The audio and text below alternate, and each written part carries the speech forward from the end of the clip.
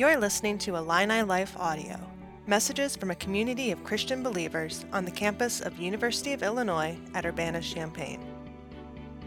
For more audio and video content, visit IlliniLife.org. Good morning, Illini Life.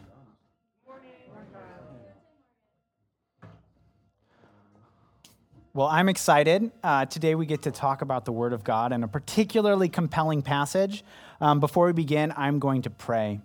Dear Jesus, thank you for this morning, for bringing us all here, for keeping us safe on the roads, for giving us sleep last night that we can be alert, that you would keep us alert if we didn't get sleep last night, that we would be receptive to your words this morning. Holy Spirit, move powerfully in this room, shape our hearts. Let what I speak come from you and demonstrate the work that you've done in my life, that you are going to do in all of our lives as we put our trust and hope in you. Lord, it's in Jesus' name we pray. Amen. All right.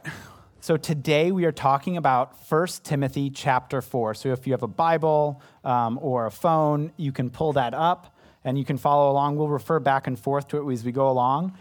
The first thing that we're going to do is I'm going to read to you the passage, and I'll add a little bit of commentary as we go along. So the Spirit says, and you can go to the next slide. The Spirit says clearly that in later times some will abandon the faith and follow deceiving spirits and things taught by demons. Such teachings come through hypocritical liars whose consciences have been seared as with a hot iron.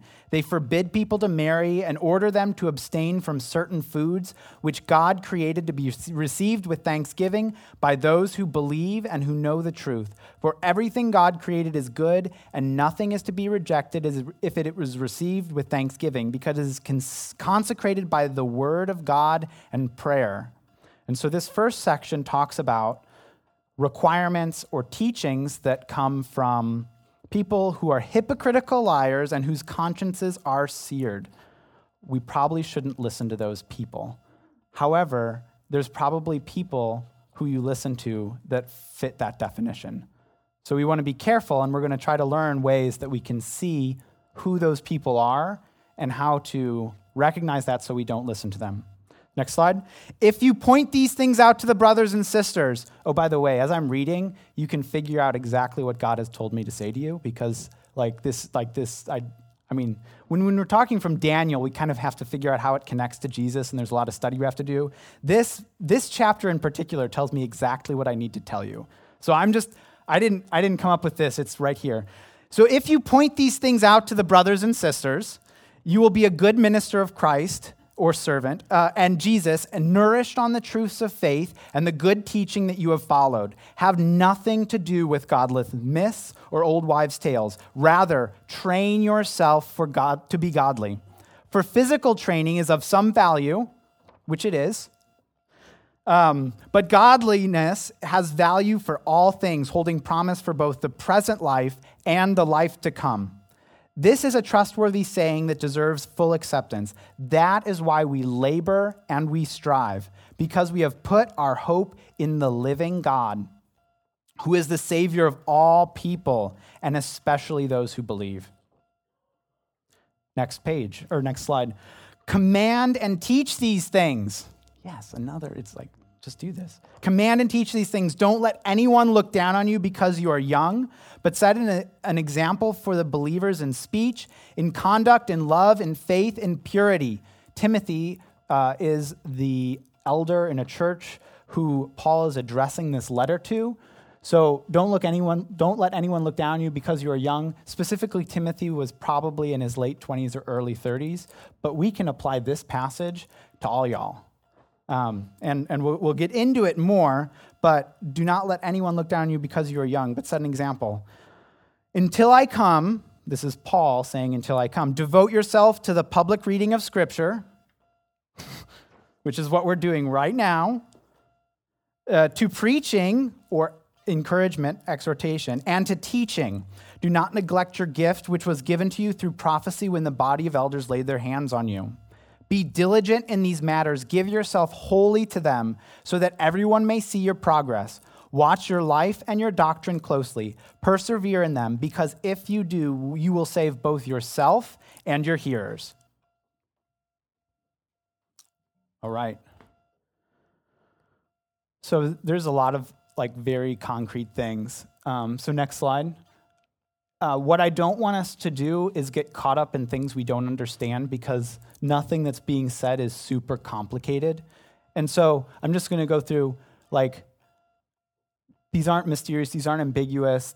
So teach, that means someone else has knowledge they didn't have before. So we're not, in some cases, it's talking about publicly teaching or giving a message. But all God's people are called to teach.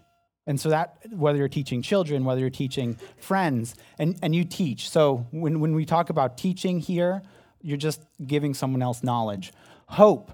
So looking forward to some future state or event. You hope that you'll get a good night's sleep. You hope that the food tastes good. You hope you don't say the wrong thing in front of the professor when you're up in front of the class. Faith. So this is belief put into practice, doing something because of what you believe. So it takes faith to, when you're climbing and you have a rope, you have faith in that rope that it's not going to snap if you fall.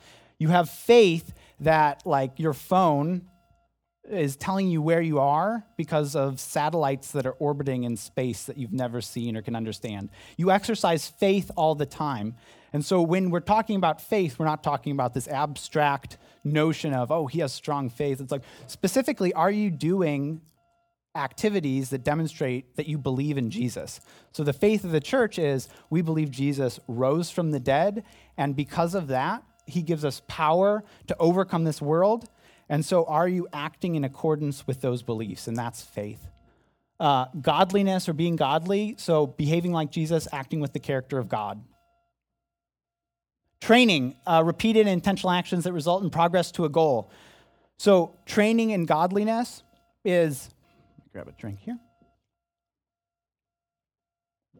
Training in godliness is to do things that make you more godly.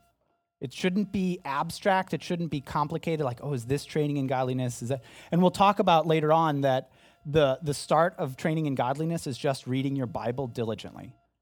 And so it's not complicated, it's not simple. So you shouldn't walk away. If you walk away from this talk and you're like, I don't know how to put that into practice, just please come ask me, ask your friends, because everything should be very practical. There are deep mysteries of the faith. There's lots of things to comprehend. There's no way we could fully exhaust the knowledge of God. But we're going to start with things that are very simple. All right, next slide. So we're going to start here with false teachers. I'd like to highlight that this is a very important message to listen to, because some of you will abandon the faith. And this is key, because people abandon the faith by following deceiving spirits and things taught by demons. So we don't believe that you can lose your salvation. We believe that's assured. When God starts a work, he carries it to completion. But I do believe people who come to church can walk away from that because they are led away by deceiving spirits. I've known many students who have passed through who, after graduating, they walk away from the faith. They decide, I don't believe that anymore. They follow things that are taught by demons and deceiving spirits. They want things in a way that God doesn't want, and they walk away from the faith. You will know friends who walk away from the faith.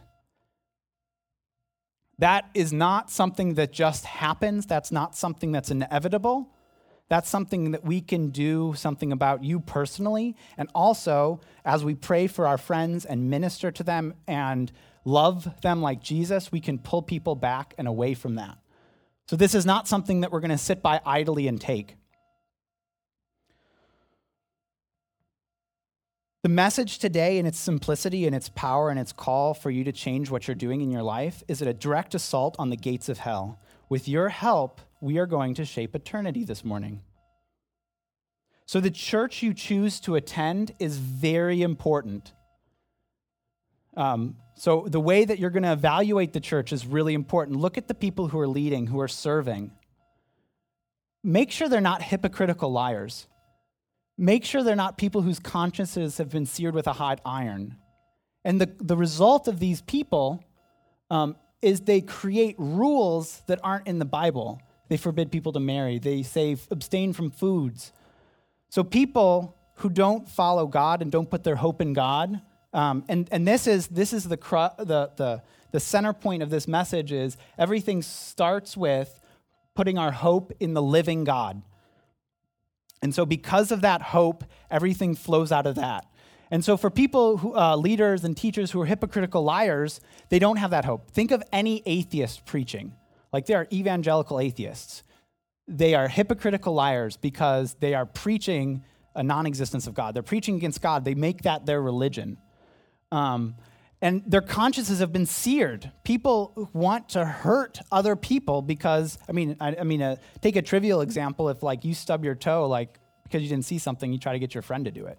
I'm like, it's like, oh, that's really gross. Do you want to try it? Like, and that's a trite example, but people and leaders, when they're hurt, they do things that are not helpful to people who are under them, and it's deceiving sometimes. They create rules, like we said, that don't matter. And so what we're trying to look for and what you're going for is putting our hope in the living God. I'd also like to point out that there is no neutral position here. You can't just like coast. So either you have your hope in God and you're being drawn towards him and walking towards him, or you yourselves will become these false teachers. Like you will believe things and set your hearts on things that aren't the hope of God, and you'll start telling people about how, well, there's more than one path to heaven, or how, well, you don't have to get married, and maybe you shouldn't. Maybe we should deconstruct marriage. Maybe you can't get to God if you eat meat. Like there is a lot of things that you could proclaim, and you will become a false teacher in these veins if we don't have our hope in God. There isn't just like, I'm just a neutral third party.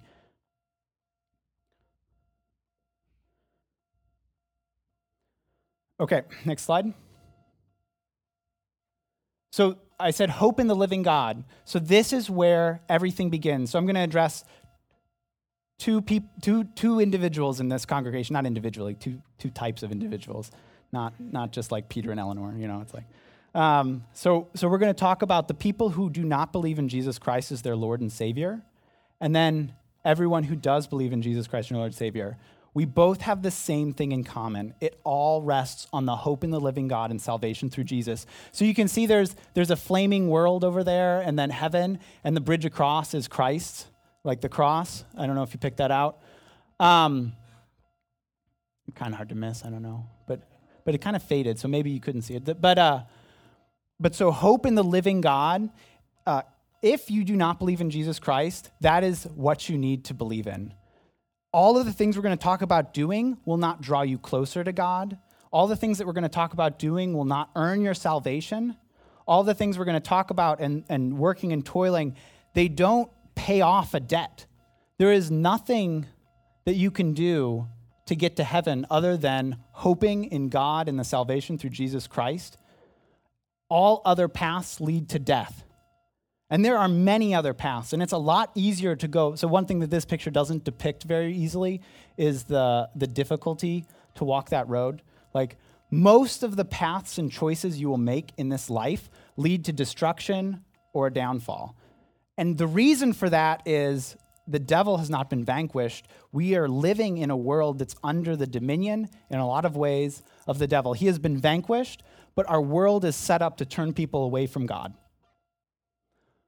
So it's not an easy path. And if you coast, you're in a free fall to darkness. If you coast, you're in a free fall to darkness. Does this make sense to you guys? So the first step is hope in the living God. Next slide. All right, now, the other group of people. We believe in Christ. Jesus is our Lord and Savior. We've made that commitment. We've proclaimed it publicly. Hope in the living God is also the one thing we need to start with. So it's tempting to try to, when you feel bad about sinning, to do something to make up for it.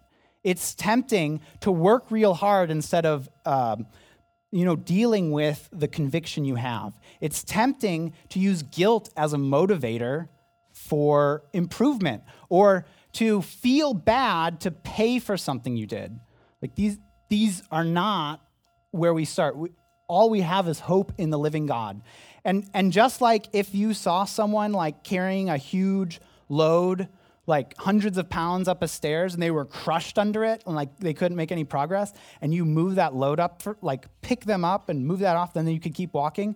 So when God saved us, when God turned us from death to life, he lifted us up, and that hope in the living God is why we can do anything. Again, nothing you will do that's worth doing comes from your own strength. Everything that you do out of the hope for God will bear fruit.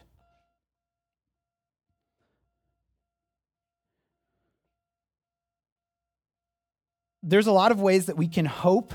And so these points that I've pulled out: nourished on the truth, trained to be godly, set an example, labor and strive, devote yourself completely, show progress, watch and persevere. These are all phrases that are pulled out of the chapter. If you're reading through, you can see those in there. There's a lot of ways we can, it's not bad to have hopes that aren't directly towards God, but we need to make sure they connect. There's a lot of things that we hope for, if we're honest with ourselves, that have nothing to do with the living God. I really hope I get a good GPA. That's not bad, but if it's not connected to the hope of the living God, then it's bad. What do I really hope for? Do I really hope for Christ growing in me, that I would demonstrate the character of God? Or do I really want a boyfriend or a girlfriend? Do I hope that I'm going to choose career paths that allow me to serve God and demonstrate his holiness in my life? Or do I really hope for a lot of money? Or do I really hope for just an easy job where I can coast? We have to be very careful. Hope is extremely powerful, because what you hope for, you will strive for, and it will become reality. And it may seem like, oh, it's impossible. I really hope for this car. Since I was 5, I was dreaming about this sports car. And you can hope for it your whole life, and you're going to get there when you're 30, and you're going to realize that meant nothing. And it doesn't mean that that's bad, but if our hopes are limited to this life, it will be empty and ultimately futile. So be very careful what you hope for. And your hope needs to be rooted in the living God, in our salvation through Jesus Christ.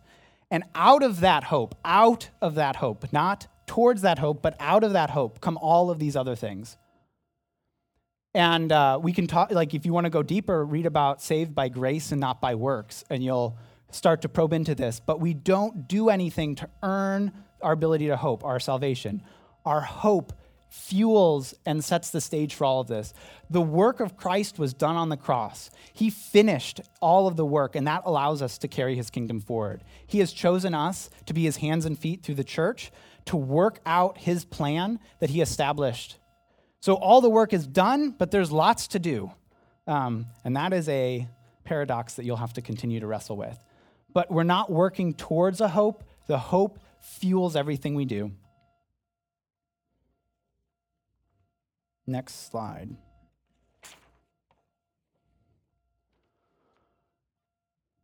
So I'm going to so where do we begin? So if you point these things out to the brothers and sisters, you'll be a good minister of Christ Jesus, which we should all hope to be good servants. The Greek here is rendered minister, but we want to serve Jesus faithfully. So we want to be nourished on the truths of the faith, and we want to train ourselves to be godly.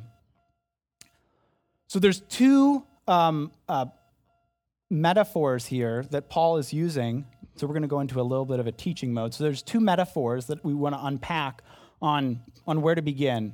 And so training yourself to be godly, I will assert that it begins with the word of God. There's a lot of other things we can add to it. But being nourished on the truths of the faith and the good teaching and training yourself to be godly both start with the word of God. How many people have eaten in the last week? Okay? How many people have not read their Bibles in the last week? You don't have to raise your hand. You can admit it to yourself privately. That's fine. I don't mean to publicly. I'm contrasting these very intentionally. It's not meant to. Again, we're not motivated by guilt. We're motivated by hope. And if you find yourself doing things because of guilt, now you're working towards the hope. You're not working from that hope. So what about training yourself to be godly? So training, there's a difference between doing something and training. Training, and if you want to talk about training physically, talk to Nick or probably Nick, anyone else. Like, there is some value, and here's why there's value, because it helps us understand training in God. God, so another example is God gave us families. He gave you a mother and a father. He gave you siblings, maybe, younger brothers and sisters. God could have chosen to have us reproduce any way he wanted. He made trees to reproduce one way. He made single-cell organisms to reproduce another way. He chose to give us families so that we could understand him. God created our world so that we could understand him. We look to our world, and he gives us analogies. God created physical training so that he could teach us about, I'm sorry if I keep running into this. God created physical training so that we can understand spiritual training. So it is definitely valuable. Training is not always fun. Training often hurts, at least temporarily. Okay, but training to be godly has promise both for this life and the life to come.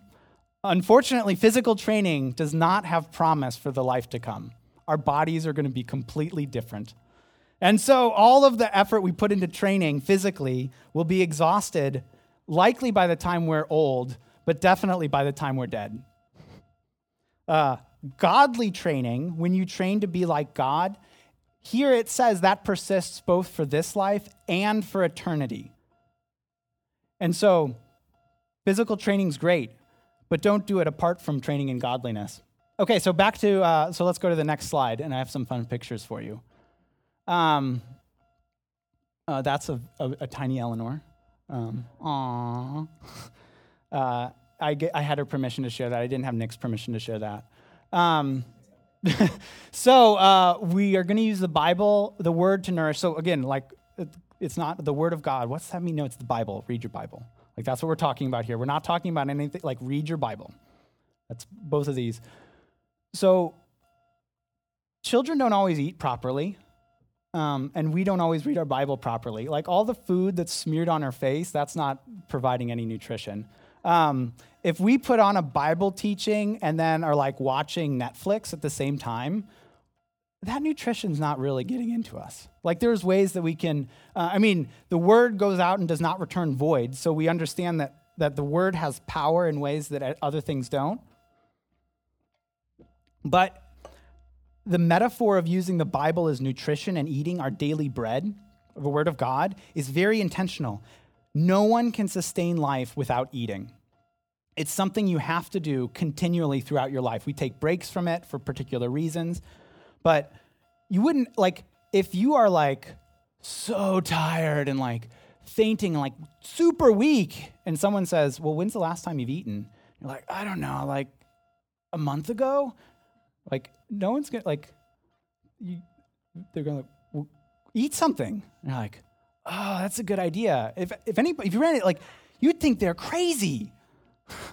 Like, who doesn't learn how to eat? That I feel weird inside, like, I don't know, like it's like hollow, and I like, no, you're hungry. Put food in your mouth. So I will call out the mystery, like, very few of you, if any, would know how your digestive tract turns the food into nutrients and energy and builds your body. Like, that is profound. There are hundreds, maybe thousands of PhDs and research based on small bits of that. So there's this incredibly profound thing that happens when you take substances and put it in your mouth, and it turns into body. Like, that's weird. Like, I'm eating something, and then it's a leg. Right? That's what, like, God created, like, you're restructuring molecules into yourself. Like, weird. So the Word of God, when you ingest it, it turns you into God. Like the Word of God, we didn't make it. No one made up the Bible. People wrote it. God spoke through humans to make it. But it has the power to transform your character into that of Christ and God.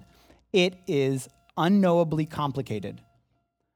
It's way more complicated because it's this like physical words can transform your eternal soul. That doesn't make sense. It's crazy. And these are just words. You can say these words. And it's we could spend, hours and hours, weeks and weeks, years and years contemplating how that works, just like digestion. But it's very straightforward. If you're hungry, put food in your mouth. That is simple. Everyone can understand. So we're balancing this profound mystery with something that's terribly simple. If you're spiritually hungry, read the Bible. And if you are concerned that life is overwhelming and you don't know how God's showing up and I don't know what to do about this, if you're not reading the Bible, you're not eating. You're not getting your spiritual food. And it is far more important that you get spiritually fed than you're physically fed. That might not make sense to you, but it's true. Like, man does not live by bread alone, but by every word that comes from the mouth of God. And as strange as it sounds, when you have kids, you'll recognize that they don't know when they're hungry. They just cry because something's wrong. And sometimes the parents don't know they're hungry, and that creates a lot of parental distress and concern that you don't know how to raise this small child because maybe they're hungry or they're thirsty or something else. And so, but you learn to recognize hunger and associate with eating food. Please learn to recognize spiritual hunger and read the Bible. If you are having difficulty spiritually, read the Bible. If you feel like grumpy all the time, I ate food, read your Bible. And don't just read it, and so then we'll get to the next part. And so the Bible, really, I'm going to advocate that you do it daily. I'm going to command you to hope in God as your elder, and I'm going to command you to read your Bible every day. It doesn't have to be a lot, but you could take note cards and write a verse and post it somewhere you walk by, and you're reading the Bible every day. You're getting your word in. It doesn't have to be chapters in progress of through the word. It's get the Bible into you however you can every day throughout the day. Okay, so now training, use the word. So Nick didn't always run triathlons. In fact, it's taken decades for him, or a decade? How long have you been? Yeah. So over time, the physical training has shaped his body to be able to do things that us mere mortals cannot. If I tried to exercise like Nick, I would die. What would happen first is I just collapse from exhaustion. I probably wouldn't actually die. But if I actually was able to sustain that, heart would explode. It would be very bad because I am not trained to do that. So training, nourishment, you do it every day and it sustains you. Training is going somewhere. There's progress. And we need to think about progress when we use the Word of God. It is not sufficient to just coast, because we talked about earlier, we're either going to heaven or we're on the path to darkness. There isn't coasting. If you're in an airplane, I don't know, what's a good example? A rocket, okay? It's really violent and takes a lot of work to shoot that rocket up. And when the burners turn off, which way does it start going? It's so peaceful. No work, you're just coasting, you're free falling, and then you hit the ground. It's done, right? So it's so hard to read the Bible and to grow spiritually, and it will be hard your entire lives. In fact, I have bad news. It will get harder than it is now. Right now, you're sort of at the lowest point of hardness. And I know it doesn't feel that way, but you'll understand. And there'll be peaks and troughs. You could be going through something right now that is actually a peak of difficulty, and so I don't want to diminish that. But by and large, as students, with your place in life, you don't have families that are depending on you. You don't have churches or jobs. And so you have a lot of problems. They're going to get a lot harder. And you need to be trained to deal with that, because everything will be required of you. Whether you believe in God or not, the world is going to consume you or God is going to consume you. You are not your own. You cannot, of your own power, do anything. You will not live forever. Everything will be required of you, but you can choose where it goes. You can choose to devote yourself to God, or you can choose to let the world consume you. And training is how we make progress towards that. And it will always be difficult, but we are going to see progress. Does everybody understand nutrition and training? Okay. Super. Next slide. Okay, but progress, how do we evaluate progress? We could probably have a whole sermon series on each, like a sermon on each one of these. Does anybody know, so, when the pyramids were discovered, they said they found honey that was still edible from thousands of years ago. You know how they figured that out? Research interns. Michael, could you come up here?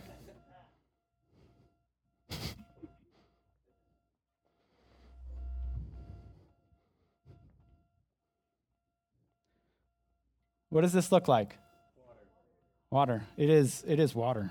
It is completely clear. It just came out of the tap. It's reverse osmosis water.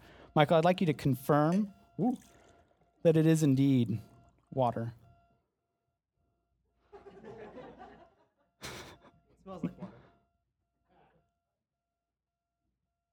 It is indeed water. What's in it? Water. That's right. It's just, no, in fact, there's not. It's reverse osmosis water. It is just water. Sorry, I'm Yeah, let me top you off there. Serve, like we're supposed to serve. Okay. Michael, come here. Michael, come here for a second. No. Take another drink. Okay, well, let me top you off again. I found this somewhere.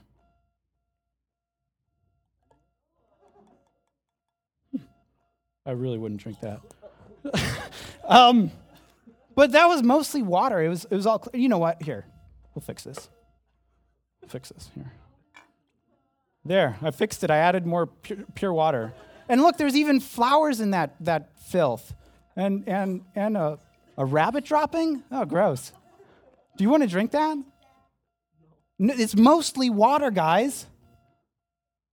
No, you don't. I'd get in trouble. You'd die. No. There's ashes in that, I think. It does not look good. There's only just a little. Okay, thank you. So I could have chosen any of these topics, but I chose purity to talk about. How can a young man keep his way pure? By guarding it according to your word. Purity is not a balance between good and bad. There are movies you can watch, conversations you can have that immediately make you impure. It's not, do I put more good, like, I filled that cup back up to the top with purity, like with good things. And Michael didn't even drink it. And, I was concerned he was going to, but just a little bit of filth will make something impure. And so when we're looking at progress, so I'm demonstrating specifically purity. I have a couple of things to say about the other ones. But if you want to set the example for progress and purity, think about that cup and just a little bit of filth. And consider very carefully what you expose yourself to and how you act and who you associate with. Because it's not how much good you fill in that makes you pure. It's any little bit of bad. And why we are pure is because Christ died on the cross and imbues his purity onto us, and we cling to that. And so I don't have a filter to show you what Christ does to the water. But Christ can make us clean and white as snow, but the filth doesn't go away. He paid for it. Like, all of the consequences he paid for. So it's not just like, whoo, bye-bye. Like, it's all paid for. And so these are 5 areas that as we train, we're going to show progress in. You should be able to look at my life over time, or any leader's life, your small group leader, someone you look up to in the church, and you'll see speech and conduct and love and faith and purity growing in measure. Okay, just make sure you hit John if he falls asleep. Faith, these are just so good. Okay, next slide. So then what? Don't let anyone look down on you because you are young, but set the example for believers in speech, in conduct, in love, in faith, in purity. Until I come, devote yourself to the public reading of Scripture, to preaching, to teaching. Do not neglect your gift, which was given you through prophecy. So we have the hope, and it leads to progress in these areas. So none of those are ends in of themselves. You can never get to a pinnacle in your speech, in your conduct, in your love, in your faith, in your purity, unless you become God, which you will not attain to in this life. We are to be like Christ. God is shaping our character because not only do we not speak what is bad, but we're going to speak what is good. We're going to shape people's lives. We're going to have the word written on our hearts. So these are not exhaustive lists, by the way. Look at the fruits of the Spirit. There's so many ways where you can evaluate your character growth, but this is a good thing to live by. So public reading of Scripture, we did that this morning. Preaching, exhortation, we're doing that right now. Teaching, I explained some things to you and hopefully your knowledge has grown. I've made it simpler, more accessible. Exercise your gift. One of my gifts is hospitality, and you all come over to my house afterwards to have a meal at Breaking Bread. So the way that we live out our faith is not by elevating the people who are leading. So I'm an elder here at Illini Life. I have no special, I'm not an elder because I'm taller or smarter or have nicer shoes or have just been around a long time. So nothing of my position, like where I'm at, matters. What matters is the progress and demonstrating that and laying that out. So the reason why, so we have this hope. So also, we don't try to we don't swear. Well, so if we choose not to swear, it's not so that we have more hope in our salvation. Don't get this backwards. Don't try to be a good person so that you can be saved. No, this is strictly ordered. And then all of these things allow you to do these things. So we don't give someone a preaching or teaching role so that they get better at their love and their faith. No, all of these qualities are what are required to attain to the next step. All right, next slide. Show progress and follow those who do. So be diligent in these matters. Give yourself wholly to them so that everyone may see your progress. Watch your life and your doctrine closely. Persevere in them, because if you do, you'll save both yourself and your hearers. So the kingdom of Jesus can be called an upside-down kingdom. And it started at his birth, right? He announced the Lord of creation, the King of kings. God told some farmers, some shepherds in a field. He was born in a stable. Manger. That's not how the most important person in all of history ought to enter the world. But he did so to show progress and as a demonstration to us. The kingdom is upside down. The leaders in companies in our country, they have prestige, they have power, they have intelligence, they have servants, people that beck and call. Those do not belong in the church of Jesus.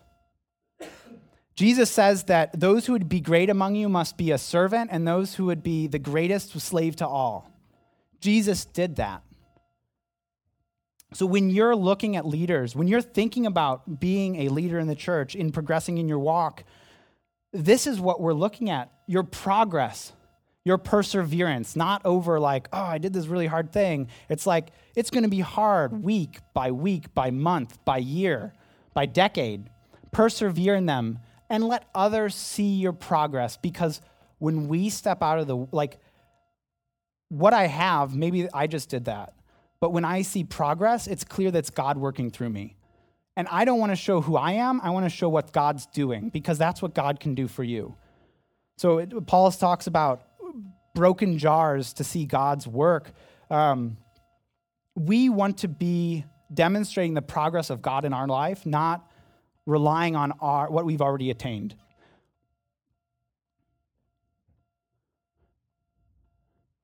Does that make sense to everybody? Buddy? You give a quizzical look. I'm just making sure. It's fine. People can say, no, that doesn't make sense. All right. I think this is the last slide. Should be a summary. Yes. Which I think I skipped over at the beginning. My apologies. So I want you to hope in the living God. Our church is commanding you to hope in the living God. Everything will be required of you, so spend your life wisely. You don't get to do it again. Your progress, not your position, shows God at work. And then finally, having given your life to Christ, so starting with the hope, train daily by reading your Bible and tell someone to keep you accountable. So number 4 is a very specific call to action. I would like you to think about what training is going to be. If you're not getting your nutrition, figure out how to get your nutrition. But also, what do you want to be? How do you want to be growing in God? And it, at the very least, starts with reading the Bible. So what's your plan for progress in reading the Bible? Where in the scriptures do you want God to be shaping you? And beyond that, then from the Bible come prayer, come trials, come other spiritual disciplines. You have relationships that will help train you, but it all is rooted in the Word of God and having that speak to us through all of these times. And so today, I want you to carefully consider what your progress is and find a friend or a small group leader and tell them. Say, this is what I want to do. I want to read the Bible. I want to grow in these areas. And then do it. Proverbs says a righteous man falls 7 times and gets back up. We're not righteous because we don't fall. We're righteous because we get back up. And so you're going to commit and train, and you're going to mess up on your training, and then you're going to commit and train again. And that's okay, because that doesn't change whether we're saved. That doesn't give us our hope. If that gave us our hope, then you could feel guilty and bad. Like, oh man, I didn't study for the test and I'm going to get an F. That is true.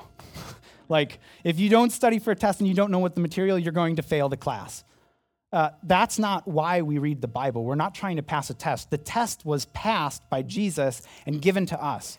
We don't have a test to pass. We don't feel bad when we don't attain. We get back up because someone is calling us forward. Someone has already done all the work and sustained us, and we're just moving along with it. So when we fall, you get back up because Christ is still ahead of you, and that's where your hope is. And we talked about the upside-down kingdom. The last thought I'll leave you with is this was directed to Timothy, but this is applicable to all of us because all of you, so we're a sending church. We're going to send a large number of you out into the world. And again, it's going to get harder than it is here. And you're going to have to decide if you're going to really stick with Christ or you're going to give in. And if you're not, and there's not like, well, I'll decide later. That means you're not going to stick with Christ. Just to be honest, if you're going to coast, it's down. And that's you just need to know that. You need to understand that if you don't put in the work to train, you atrophy. And I don't want that to happen to you. And I don't want that to happen to you personally, but I said this is a talk against the gates of hell. I want you to be a force for good and love and life, the living God. I want you to bring life and the love of Christ to the whole world. And we're going to send each one of you out at some point, and you're going to carry this forward. And so the expectations on you are not small. We have very big expectations. The people I talk with that go out of iLife to churches who are really pursuing God, they are core parts of those ministries. And that's your path as well.